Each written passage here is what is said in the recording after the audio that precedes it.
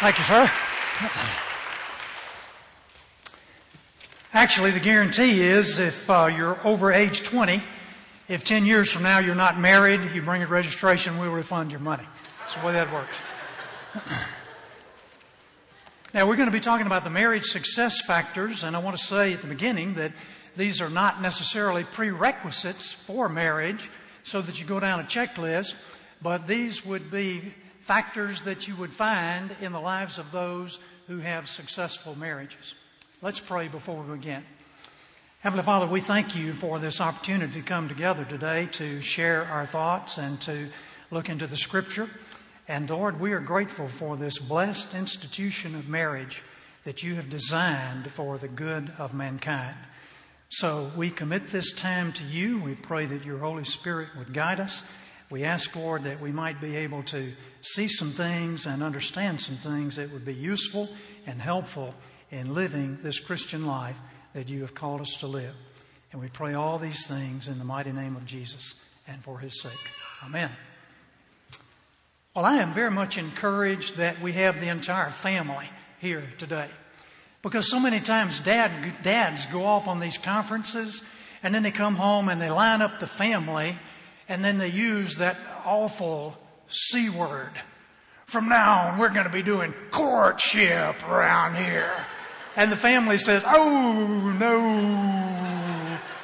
Even little brother knows that it's going to be bad. That girl at church making goo-goo eyes at him, he's not going to be able to do anything about it. Grandma is saying, oh, Lord, have mercy on us.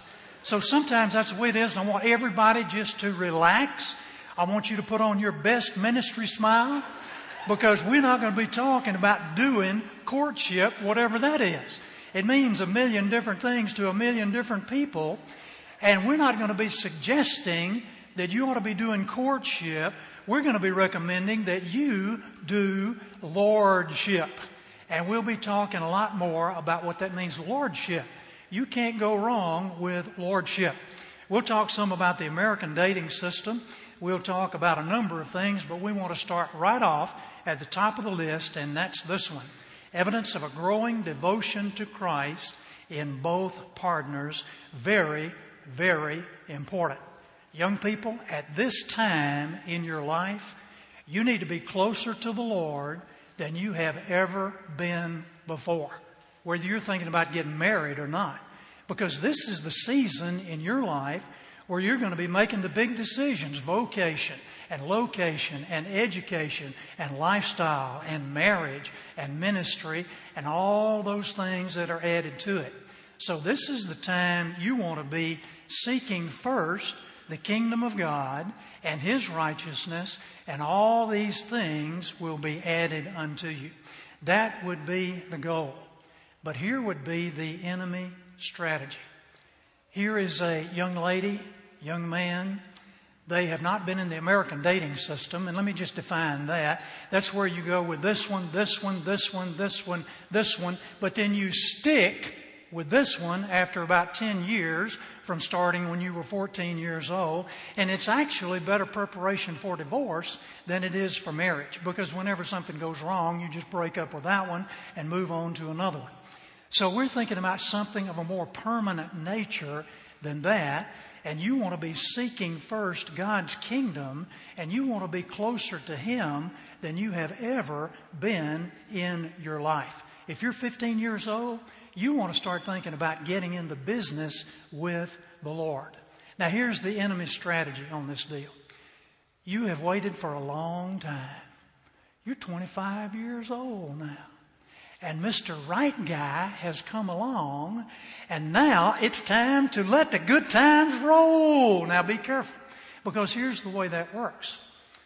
Late at night, you're sitting there talking with this young lady, and she looks at you, and all of a sudden, she starts singing a little song. Breathe on me. Breathe on me. And you can't believe it. That was the very song that you were hoping that she would sing. And you get a little closer and you just start breathing on each other. And it's the most delightful thing you have ever experienced. And you're saying to yourself, hey, it's time for this. It's time to be breathing on each other. We waited all this time.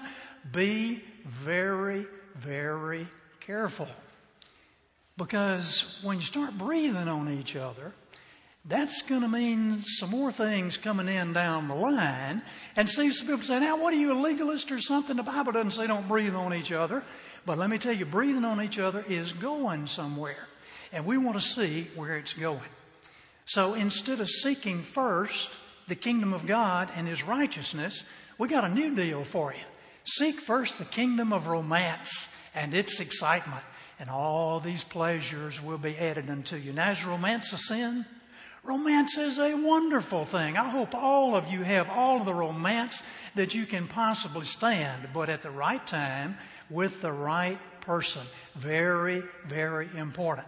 If you get there prematurely, that's going to create some problems. So what you do with the romance is going to make a lot of difference down the line. Years ago, James Dobson, Focus on the Family, took a survey of 10,000 American women, married women.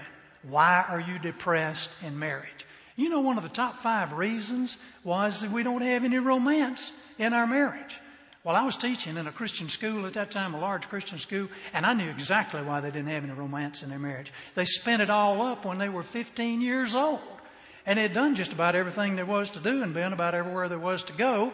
And by the time they got married, the excitement was going downhill from there because it was all done. Now, I want to encourage you to be very careful, because when you move over to the kingdom of romance prematurely, that forms a kind of a cloud up there. I mean, I know she's singing and she got that misty look in her eye and it's wonderful, but you got to be very careful, because if you're breathing on each other, the Holy Spirit's not going to be breathing on either one of you. And that's the time that you really need to be coming together to make your plans for the future life and what's coming and the whole deal. Now, I need to tell you something. I don't know if you would believe this, but I'm just going to share some things with you from my heart this afternoon. And one of the things is this. I believe that most evangelicals and homeschoolers don't understand anything in the world about body chemistry.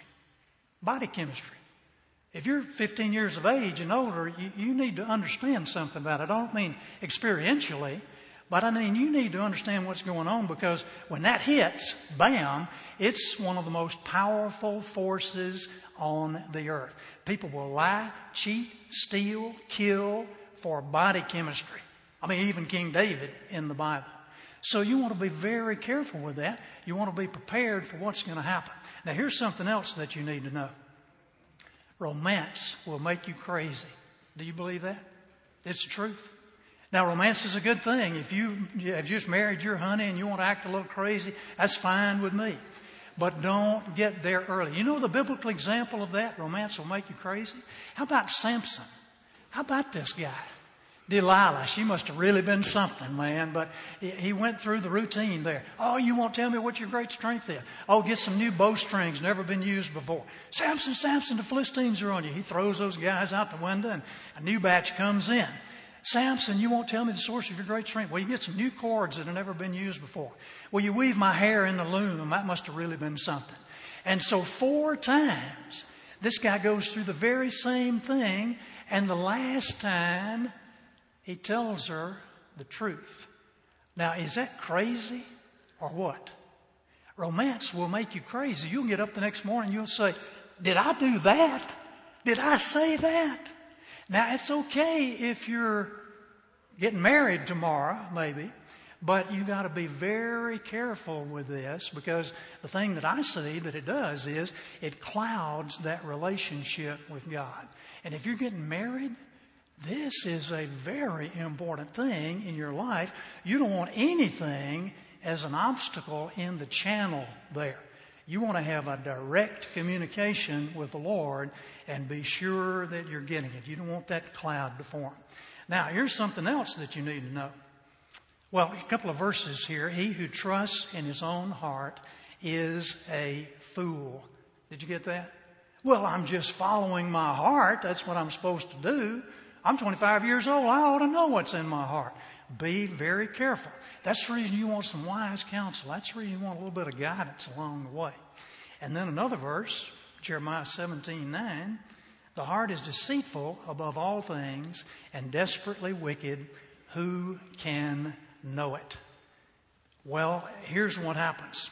Here's a letter from a young lady to Yvonne and myself, and she was 30 years old. This was a mature Christian girl. And she had a relationship with this guy, but there were some things that weren't right there.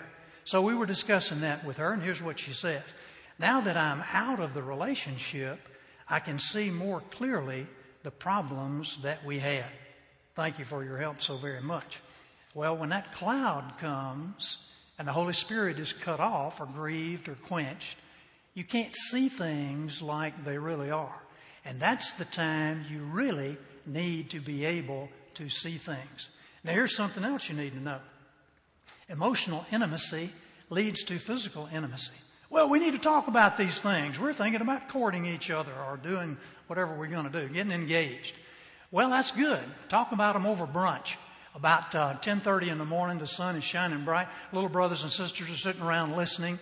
I'm not saying you shouldn't have any private time together, but when it's 1:30 a.m. in the morning, emotional intimacy leads to physical intimacy. Now, there are a couple of things you need to know about the scale there. That's the physical intimacy scale. If 0 is no physical contact at all, and some people say, well, we're going to be very careful about that. We're going to save the first kiss for marriage. And maybe we're going to hold hands or whatever it may be. You get to decide about that, but here's the thing. Once you get on the scale, and see the breathing is going to lead you on the scale there. Once you get on the scale, it's very difficult to maintain the lower numbers. Well, we're not going to go past 25, whatever that is. Well, when are you getting married? Tomorrow?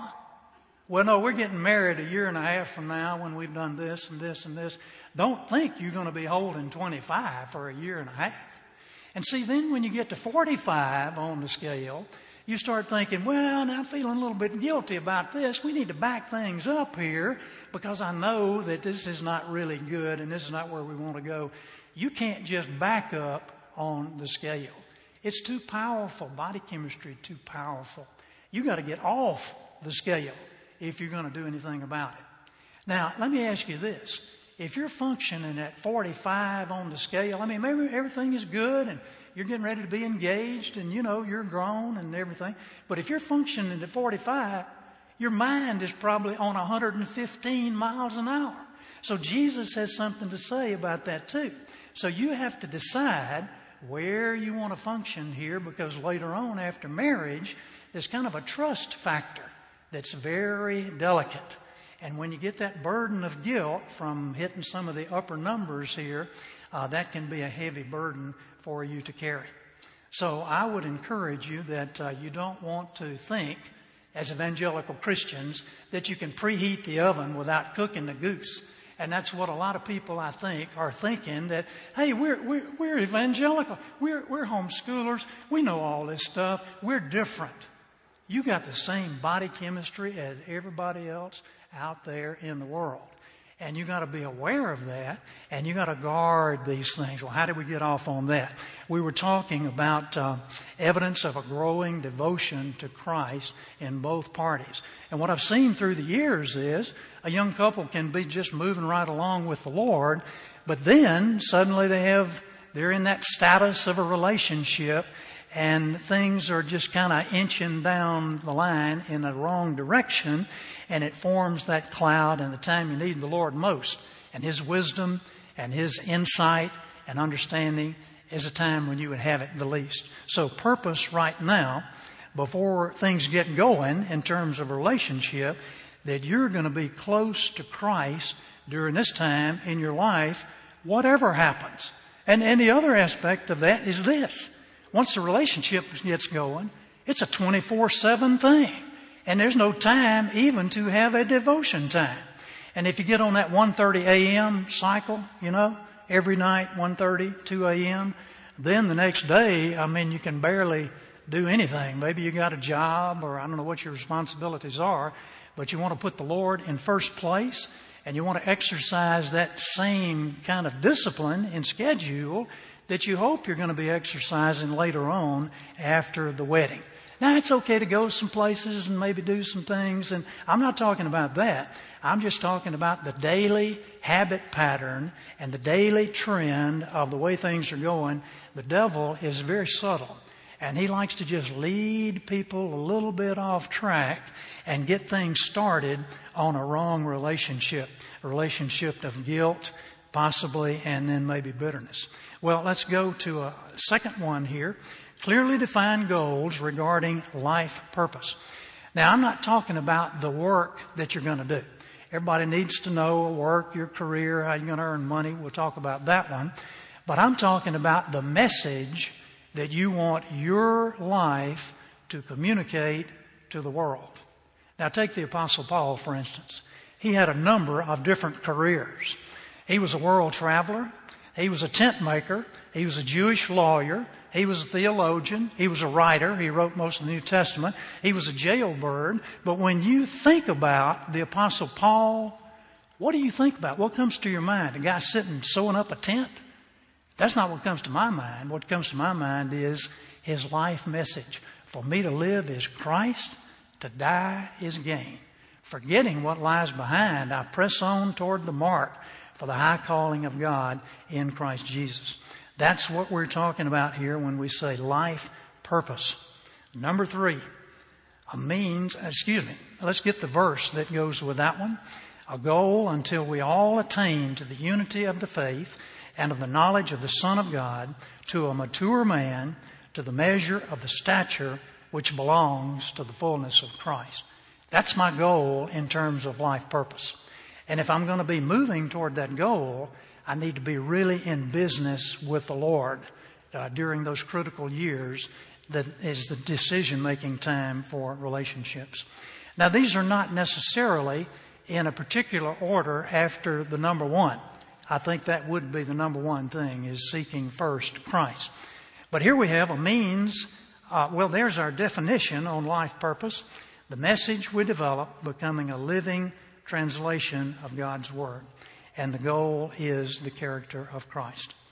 Number 3, means of an economic livelihood.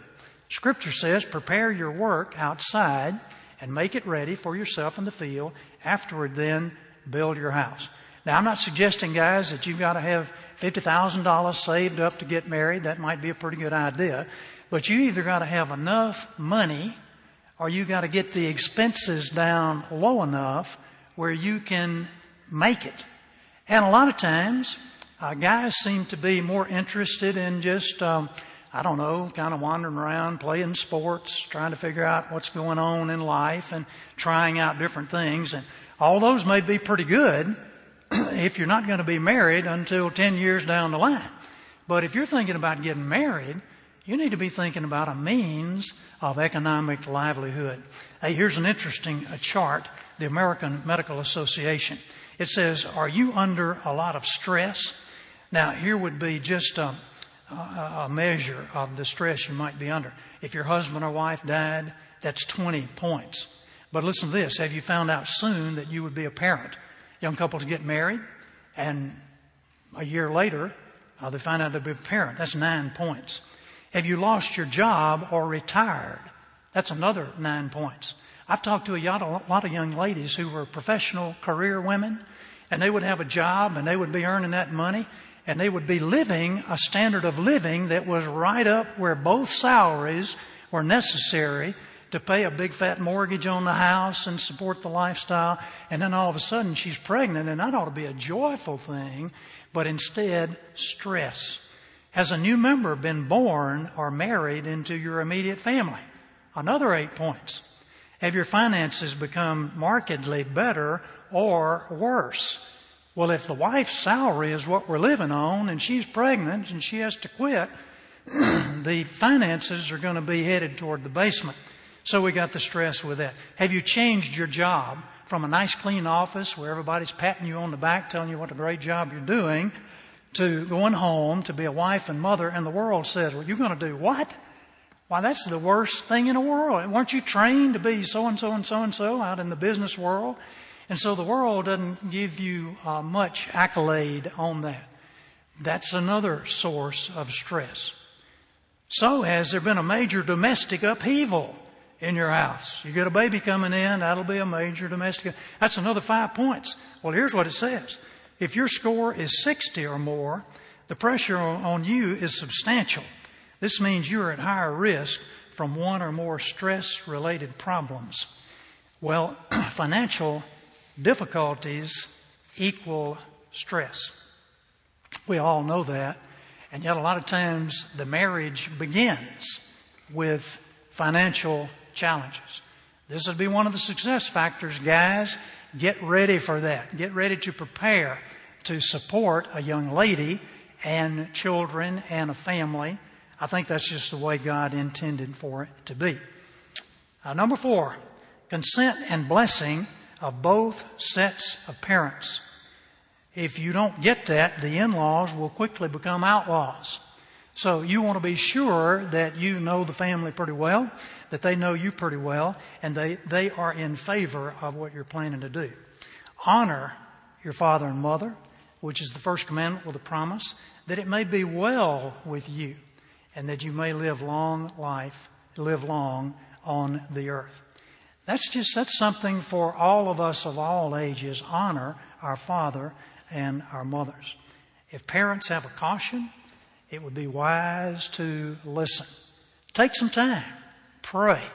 Take a period of time. Take 90 days. I recommend 180 days if there are questions, and just go to the Lord and let all the emotional fires cool down and say, Lord, is this really your will?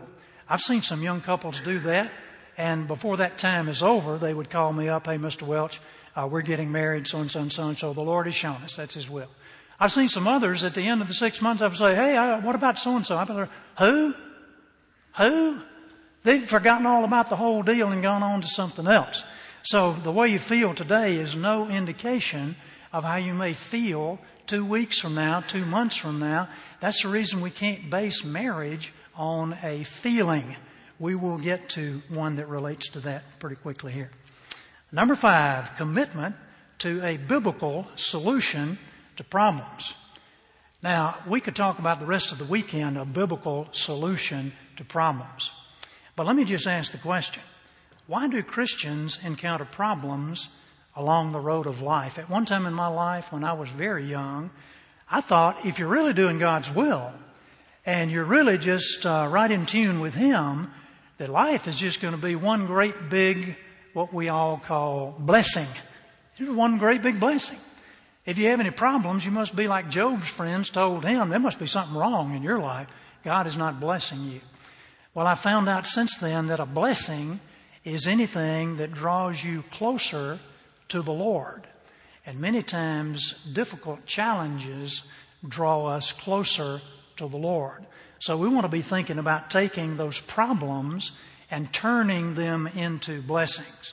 Because the reason Christians encounter problems is to strengthen their faith and promote the cause of Christ. And in the process to bring honor and glory to God. Hey, have you seen those health, wealth, prosperity preachers on television? Or maybe you heard one live in person. Do you think they ever read the book of Acts? Is that not incredible? That God's going to just give me everything and life will be wonderful and I'll have all the money and everybody will be blessing me? And those people in the book of Acts, every time they went to town, they got beaten up, a riot, thrown in jail, stoned to death, almost, and all kinds of challenges. But many are the afflictions of the righteous. But the Lord delivers him out of them all. And when the Lord delivers him out of those afflictions, people see that and they say, you know, there must be something to that. The Apostle Paul got stoned here and he got right back up the next day and went in the same place and preaching the gospel again. There must be something to that. So God is using all those kinds of things. In James it says, consider it all joy, my brothers, whenever you face trials of many kinds. Now, if you say that out in the world, that sounds kind of crazy. But you know that the testing of your faith develops perseverance. And perseverance must finish its work so that you may be mature and complete, not lacking anything. That's what God is interested in. And you can think of your favorite athletic team. They're not just out there cooling their heels, taking it easy, drinking lemonade. They are work, work, work, work, work. Get the job done. I'm not talking about works as opposed to grace. I'm talking about the fact that if you want your life to be what it ought to be, and you want to do the things that God called you to do, Jesus said, strive to enter the narrow gate. You can't enter without the grace of God. You can't run and wrestle and fight and all those things He tells us to do without God's grace. But if you want to have a good marriage, you're going to have to get down and work on that. And the work begins before the wedding, long before the wedding. So here's the thing about the problems, at least as I would see it. When I was a very young married man, a man came to my church, and that man changed my life. The Lord, through him, in one weekend, his name was Dr. J. Adams. And here's what he said. He said 3 things. God is in your problem. That's number 1. Number 2, God is up to something in your problem. Number 3, God is absolutely up to something good in your problem. Now see, the way the world thinks, here this problem blew in, I must have married the wrong person. Because if I'd married the right person, we wouldn't be having problems. Well, the world has its problems. Christians have problems as well to make us grow in Christ. So I want to be sure that I'm seeing that God has a purpose in my problems. Now, we're not going to talk about all the ways of solving problems because that's beyond the scope of even our discussion. But think about the Apostle Paul. He's an elderly man. He's been a faithful missionary. He's been through shipwreck and beatings and hunger and thirst and all those things that he says happened to him. And now he's an older man, and I suppose he's ready to retire and be the president emeritus of the Judean seminary or something. But is that what happens to him? No. He appeals to Caesar. He goes to Rome. And in the book of Philippians, he talks about his bonds in Christ. So I'm assuming maybe he had some bonds, maybe it's literal bonds. He's sitting there in a Roman prison, and he looks down the end of the chain, the bonds on this end, and he looks down on this end, and what do you think he sees? He sees a Roman soldier who is his guard. Not just any soldier, but the crack young lieutenants of the Praetorian Guard who guarded the city of Rome and the emperor. You see, Paul knows that he's not going to be going out to these other countries, Germania, Brittany, Gaul, all these places. But he knows those young lieutenants are going to be the ones that are leading the legions as their captains and their generals. And so Paul looks down and he sees these guys and he said, "Oh man, look at this. How would you like to be chained up to the Apostle Paul on 8-hour shifts?" Those guys probably needed ear protection.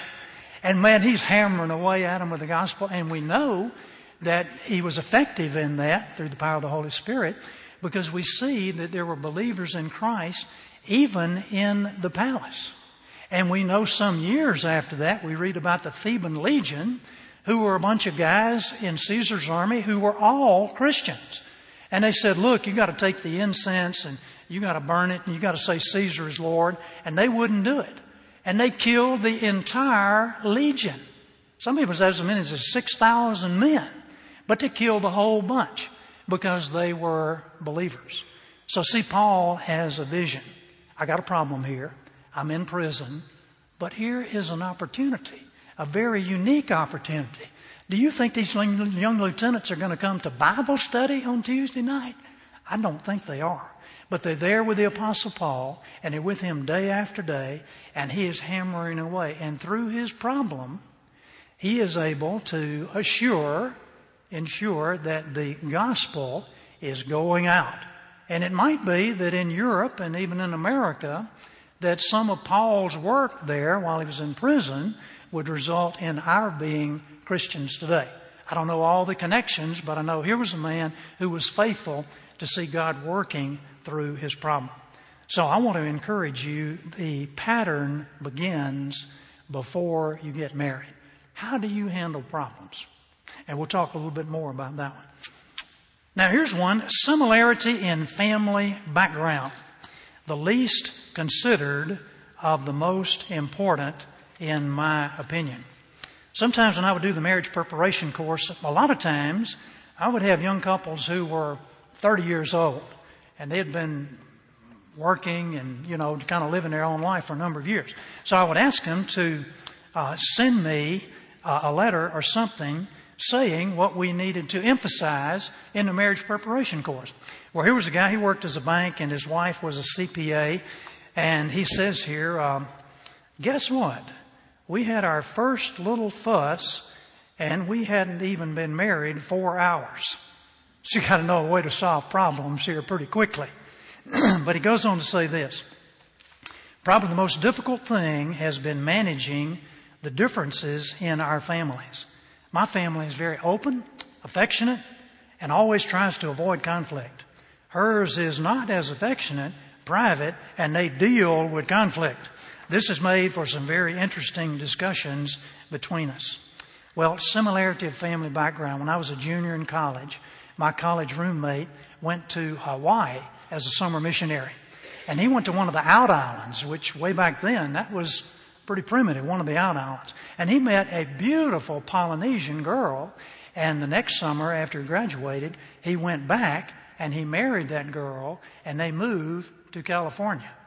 Now, a guy from Mississippi and a Polynesian girl from Hawaii, the out islands. And see, this is wonderful. She's a Christian, and he's going to be a minister, and everything looked pretty good. But do you know, they couldn't get it together in California. California puts pressure on your marriage anyway. The culture is pulling pretty hard there. And they stayed married about 3 years, and that was the end of that. And see, this guy, he knew it was God's will. And he knew this was a wonderful Christian girl.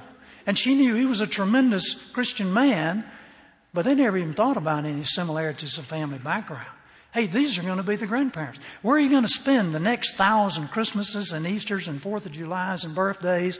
It's going to be with all the family. So you just want to be sure that you've got some things going in that area. If you're weak in that area, maybe you better be very strong on all the rest, and then see if you can shore things up a little bit on that number 6 there. Well, here's the scripture from the Old Testament. Genesis 24. Abraham says, "And I will make you swear by the Lord, the God of heaven, the God of earth, that you shall not take a wife from my son, from the daughters of the Canaanites among whom I live. But you shall go to my country and my relatives and take a wife from my son Isaac." And that would be somebody who would be a believer and somebody who would be a little more similar to our family. Vaughn lived in Covington, Louisiana when we got married. I lived in Laurel, Mississippi. But our backgrounds were very, very similar. And that was a good thing, because we were working on communication and problem solving and all these other things. But the similarity of family background in our families, that was a really good thing. And the Lord used that to help us. I'm not saying you can't marry somebody that you met somewhere at a conference or something. I'm just saying get to know the person, get to know their family. Number 7, understanding of and commitment to true love. And this would be something that most of you are very familiar with. Love is not a feeling. Now, eros love is a feeling, and that's a great feeling, and God invented that. Phileo love is a pretty good feeling. We enjoy going to concerts together. We enjoy going fishing, and that's a good thing, and I think God invented that. But it takes agape love to undergird the relationship. Romance will not carry it. Infatuation will not carry it. It's highly self-centered. It's up and down. It gives no thought to the future. It's the right now is about all we're interested in. But agape love is not a feeling. Here's what it is. Love is patient. Love is kind. It does not envy. It does not boast. It is not proud. It is not rude. It is not self-seeking. It is not easily angered. It keeps no record of wrongs. Love does not delight in evil, but rejoices in the truth. It always hopes, always protects, always trusts, always hopes, always perseveres. Love is something that you do. Act your way into feeling instead of feeling your way into acting. This kind of love is something in the Scripture that is commanded. A new commandment I give unto you, that you love one another. It is something that can be taught and willed. The older women are to train the younger women to love their husbands, love their children. And it's something that you do. It's not something that just floats down upon you walking down the street. You see this beautiful girl? Wow, I think I'm in love. Well, that may be the culture's perspective on things, but we're talking about God's perspective here. So I want to be sure that I understand what this love is. We're talking about a commitment or an attitude resulting in proper action in the best interests of another without regard to feeling. It's sacrificial giving. How does it feel to be crucified? It doesn't feel too good. And yet I am crucified with Christ. God has a cross for you if you're a Christian. So when I'm giving up my desires and my hopes and whatever it might be, I am hopefully doing the right thing that God calls me to do, giving sacrificially, and later on I'm going to feel good about it. Now, if you want to add in all the romance and everything on top of that, that's wonderful. I say romance is really a good thing, but you need the undergirding of agape love. And you need to make sure the timing is right on that. Now, here's a big one, guys. You'll never understand this. But it says willingness and desire for communication. I had a young man call me up. He'd been married. He was an outstanding guy. He had been a big-time college football player. And he said, we're just having real trouble in our marriage. Could you help us? I said, yeah, do this. Sit down, you and your wife separately, and write me a little note and tell me what you think the problem is in the marriage. Well, here's the guy's note right here. Just a little small piece of paper. He says, I never saw it coming. Bam, it hit, and I can't tell what in the world is going on. I mean, he was completely clueless. But his wife wrote an epistle. Pages and 4 pages. The full page. And she said right here in the beginning, Mr. Welch, I'm really not sure exactly what I'm supposed to be writing, which is an example of his inability to effectively communicate. First sentence. And then the second paragraph says, as I've already stated, effective communication is one of the main problems in our relationship. And she goes on, and I'm not going to read the whole thing, but it's all about communication. Now, it seems that in the courtship, well, I should probably not say the C word, in the engagement period or the getting to know one another and development of social relationships, communication seems to be very easy. And it's just kind of flowing and we're just kind of talking about things. But have you ever seen that cartoon? Here is the man sitting at the breakfast table reading the sports page, and their wife has got some scissors and she's cutting out 2 little holes so she can get some eye contact for some communication. Now it says, get ready for this, guys. There's all this pressure, you know? And sometimes it feels like it's right up on me. And I can just feel it, like literally feel it in my head. And it's relentless. And I don't know if it's going to stop. I mean, that's the thing that scares me the most, is that I don't know if it's ever going to stop. Yeah. Well, you do have a nail in your head. It is not about the nail. Are you sure? Because, I mean, I'll bet if we got that out of there... Stop trying to fix it. No, I'm not trying to fix it. I'm just pointing out that maybe the nail is causing... You always do this. You always try to fix things when what I really need is for you to just listen. No, see, I don't think that is what you need. I think what you need is to get the nail See, you're out. not even listening now. Okay, fine. I will listen. Fine. It's just...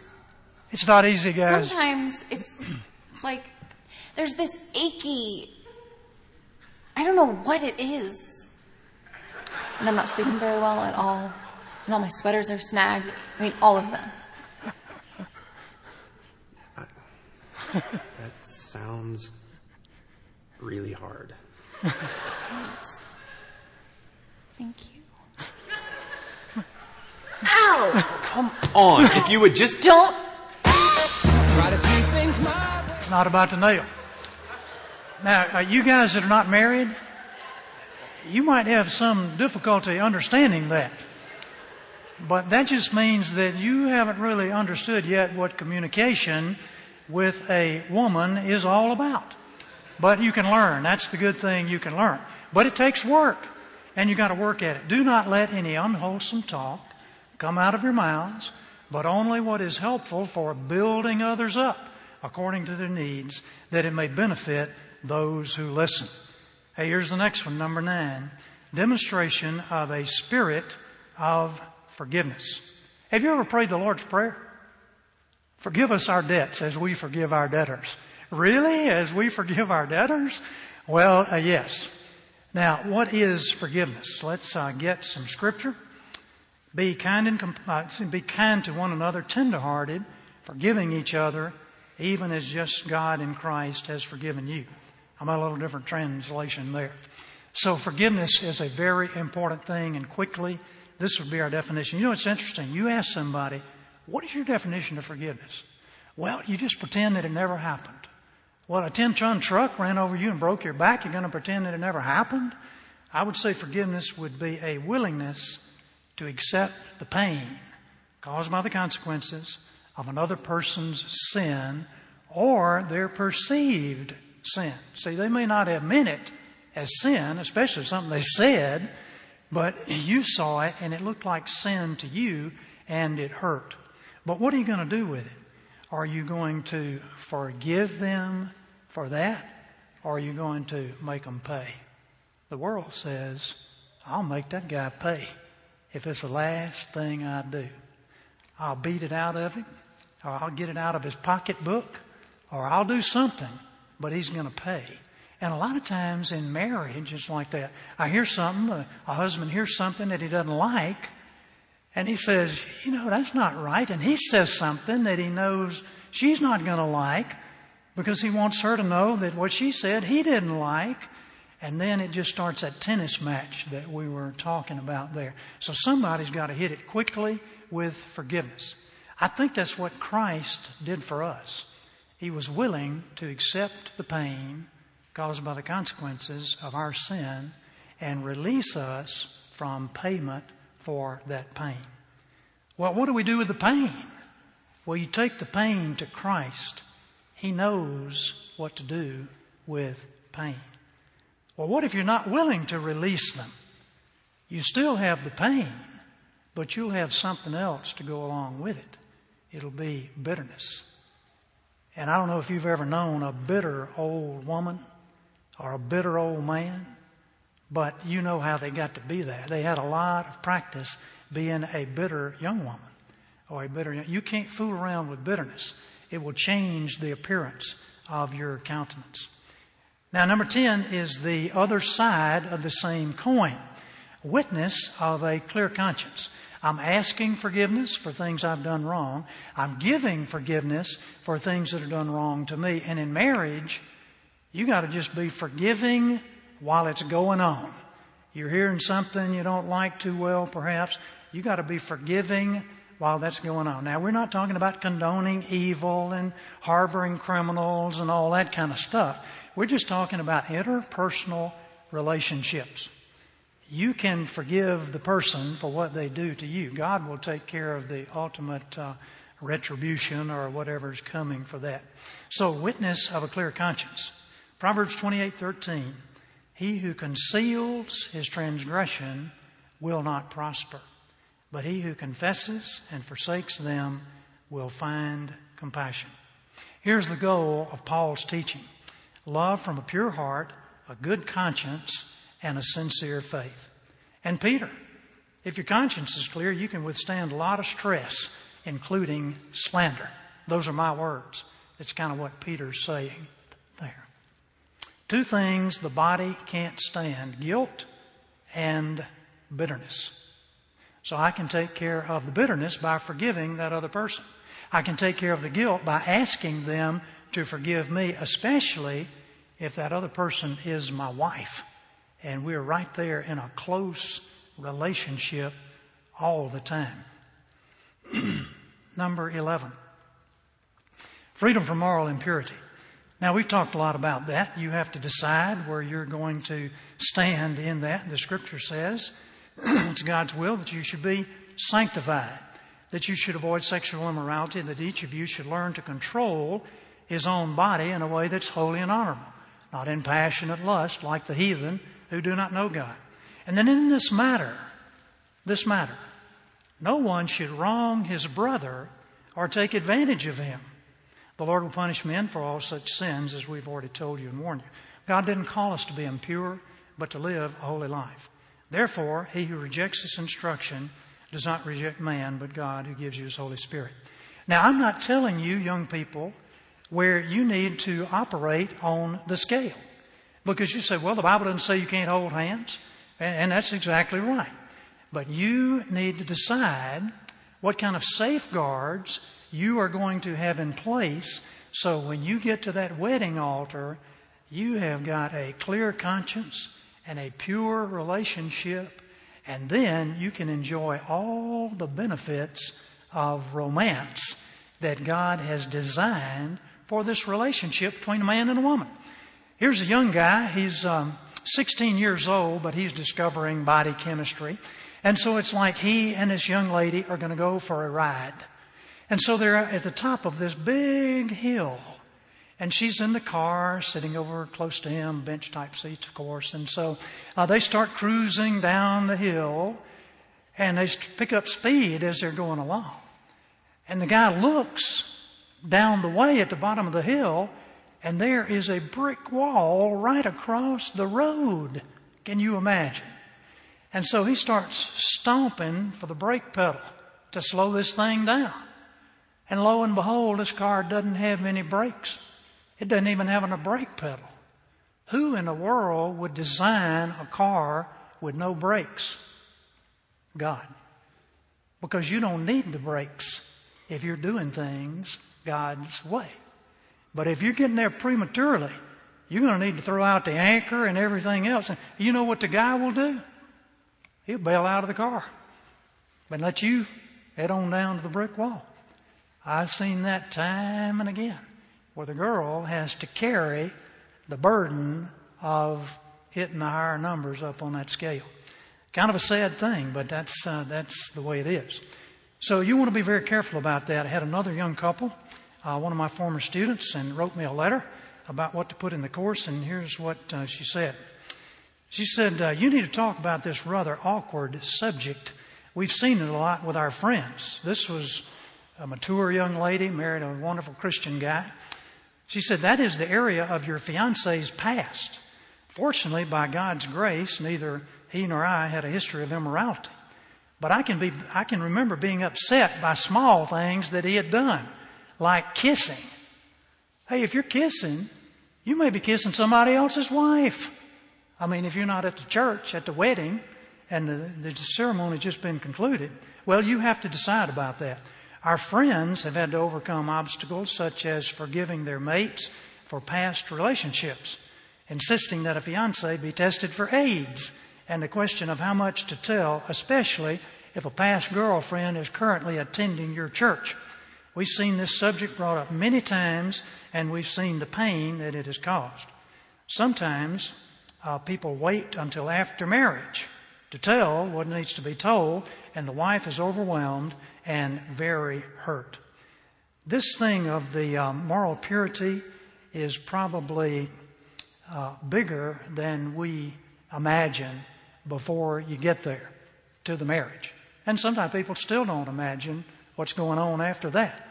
But if you can have it the way God intends it to be, I can tell you it's going to be a great blessing. Number 12, acceptance of yourself. Psalm 139. You formed my inward parts. You knit me together in my mother's womb. I praise you, for I am fearfully and wonderfully made. I can't change my birth order. I can't change my family. I can't change my nationality. There's certain things that I can't change. Do I accept those things? Or am I worried about my nose that just is not the kind of nose that I wanted? So what I'm going to be looking for is a good-looking, vivacious, intelligent, gregarious woman who is happy all the time and is going to make me feel good about my nose. Well, that's a pretty good idea, I guess, but it's a little bit unrealistic. And when you come home from work and your emotional tank is empty and here's your wife at home and her emotional tank is empty, then how are we going to fill each other's up? You need to accept yourself the way God made you and accept that other person the way God made them as well. We're almost finished. Harmony with authority. What will it be? Patriarchy, matriarchy, monarchy, anarchy, or a 50-50 partnership? Well, I can assure you it won't be a 50-50 partnership because you can't measure if you're doing your 50 as she's doing her 50. And you know what happens when somebody decides my wife is not pulling her weight in this relationship, so I'll slow down from 50 to about 35. And the wife looks at that and says, now he's not doing what he's supposed to do, so I'll slow down a little bit to 25. And pretty soon nobody's doing much of anything, but they're angry at each other. A husband can't tell what's going on at home, little children, cleaning up the house. A wife has a hard time telling some of the pressures down at the job that the husband has to face. So harmony with authority. How well did you get along with your dad, young ladies? That doesn't tell you everything, but that might be a starting place. Let every person be subject to the governing authorities. There's no authority except from God, and those that exist have been instituted by God. Therefore, whoever resists the authorities resists what God has appointed, and those who resist will incur judgment. And then in marriage, I want you to understand that the head of every man is Christ. The head of the wife is her husband. The head of Christ is God. Now, we could talk about that a good bit. It doesn't mean the man is bossy, but it means that he's the one that God is pointing the barrel at. He's the one responsible. In every walk of life, we have a head coach. We have the CEO of the company. We have somebody who is responsible. And according to the Bible, it's the dad. It's the husband. He's the one who's responsible. He's got to live with that woman in a loving and understanding way. But there is authority in all of life. So if we've responded well to that before marriage, probably that'll be a good start on responding well in marriage. Quickly, commitment to biblical financial problems. What's that? Well, giving, we said this morning, giving, maybe 10% is a good place to start. Giving contentment. Are you a content person? If you're just a discontent person, be careful about getting married before you get content. Because, guys, if you marry someone, you're going to marry a daughter of Eve. That's all that's out there. They're not going to be able to make you content. Girls, you're marrying a son of Adam. He's not going to be able, and if you pile all those expectations on him, that may make it even worse. So, my soul wait in silence for God only, for my expectation is from Him. Now, we have all kinds of aspirations, and we hope everybody does well, but we're talking about expectations. Then, avoid bondage debt. What is that? That's where you have past due bills that you can't pay. That's where your liabilities exceed your assets. And that's where you lie awake at night wondering, what are we going to do about the money? And that brings stress. No one can serve two masters. Either he will hate the one and love the other, or he will be devoted to the one and despise the other. You cannot serve both God and money. And then, God loves a cheerful giver. Number 15. We just have 16 here, so we're about to make it. Sensitivity to the feelings and desires of others. Are you sensitive to feelings and desires of others? How about your brothers and sisters? Here's D. Martin Lloyd Jones. The real cause of failure ultimately in marriage is always self and the various manifestations of self. Of course, that's the cause of trouble everywhere in every realm. Self and selfishness are the greatest disrupting forces in the world. Self, with all its hard manifestations, always leads to trouble. Because if two selves come into opposition, there's bound to be a clash. Self always wants everything for itself. That's true of myself. It's equally true of yourself. You at once have two autonomous powers, each deriving from self. And a clash is inevitable. Such clashes occur at every level, from two people right up to great communities, empires, and nations. There it is. Self. Therefore, however you want people to treat you, so treat them. For this is the law and the prophets. Last one.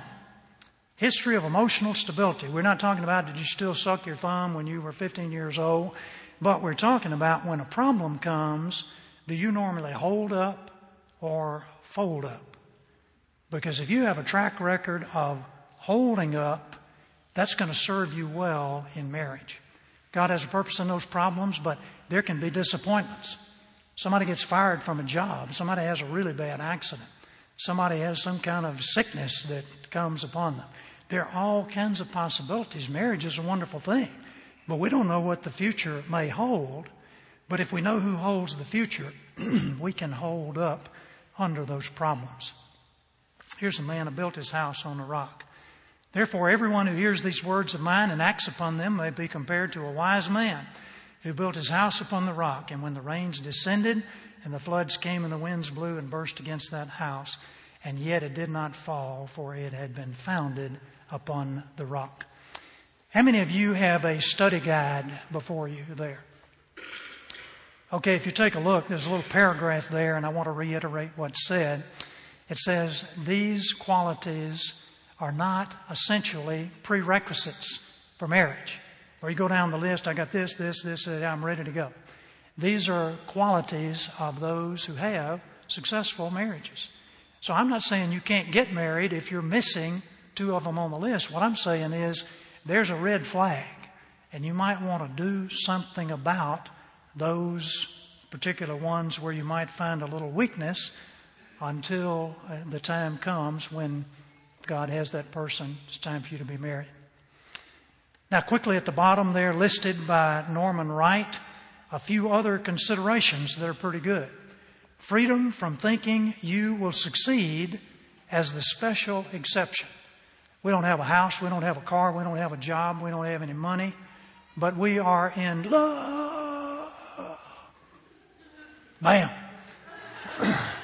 And it's kind of like we can't do anything about it. It's greater than both of us. We can't even put into words what's happening to us. Well, maybe you need a speech pathologist or something. I don't know. But if you're going to be married, don't be thinking, oh, I'm the special exception. I don't have those things, but we'll live on love. Benefiting from significant relationships with others, especially your parents. Growing up with parents who were affectionate, firm, consistent, fairly well adjusted in their own marriage. That's not true in every case, so we can't govern what everybody's parents did, but that's just a plus factor. Your partner's friends becoming mutual friends, social and economic backgrounds at neither extreme of the scale. Proper timing in courtship and marriage, degree of stability in work and residence. Now, those are the marriage success factors. Those things don't guarantee that you will have a successful marriage, but they might be helpful in having a good beginning in marriage.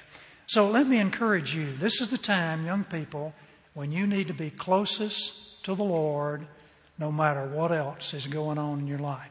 That's going to take time. It's going to take a personal devotional life. It's going to take going to church. It's going to take hearing some messages. It's going to take being a part of the body of Christ, because you don't want to be out there on an island by yourself with all these important decisions going on.